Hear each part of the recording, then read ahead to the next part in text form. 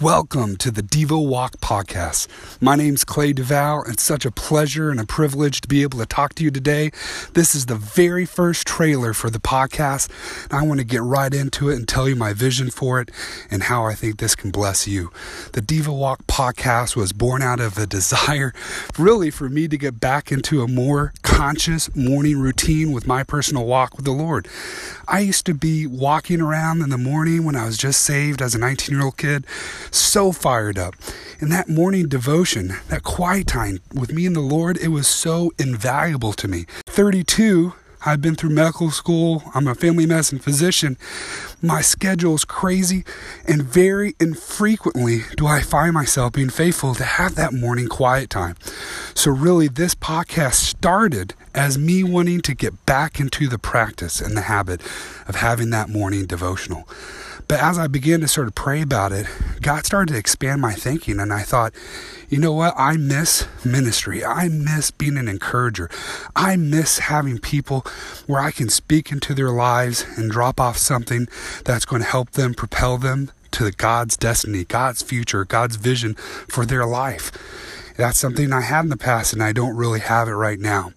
And I thought, instead of this just being about me, trying to get back into my routine, doing my thing, why don't I try to see if I could do something that would be of service to others?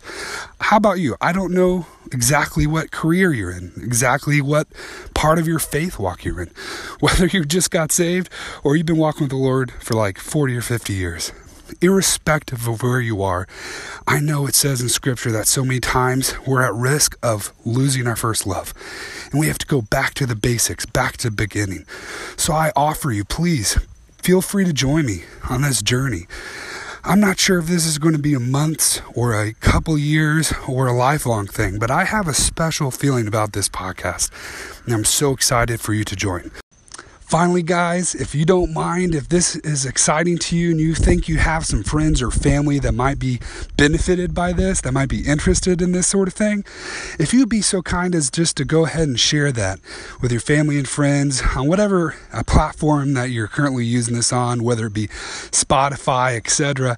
And also, if you want to share on your social media, you can use the hashtag DevoWalk, DevoWalk. So excited about what the future holds. Can't wait to get going with this. Can't wait to see you next time. And until then, shine brightly. Welcome to the Devo Walk podcast. Today's episode is going to be a lot of fun. It's about one of my favorite verses, Romans 8:1. There is no condemnation for those who belong to Christ Jesus. I remember when I was first saved. Do you remember that feeling? I was so pumped. I was so fired up. But yet, I had this whole set of memories from my life up to that point. And then I had this brief, boom, glimpse of the gospel, a glimpse of what I could be, a glimpse of who God says I was. And, trying to bridge the gap between those two, that's what the whole salvation experience is like, right? And it can be kind of confusing.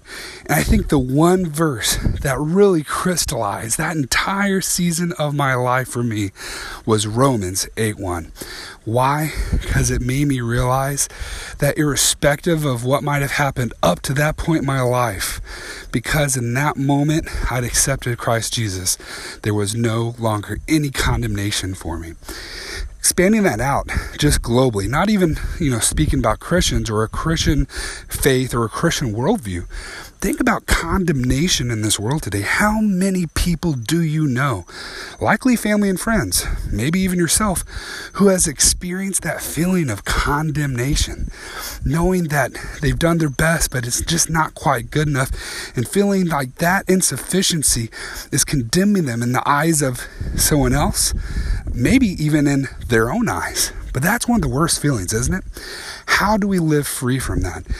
I think a big part of it is extending grace to others, extending grace to yourself, and being humble enough to receive grace from those around you. And then ultimately, from a spiritual perspective, it's that salvation experience. It's accepting Jesus, and that's kind of a miraculous thing beyond what I can explain. I can only say that when I experienced it, it's pretty profound.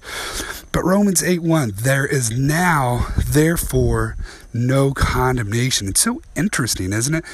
The verbiage that Paul uses there. It's saying there may have been before, but there is now in this present moment. And I think that's at the heart of condemnation. Condemnation wants to drag us back into the past. It does not want us to be in the now.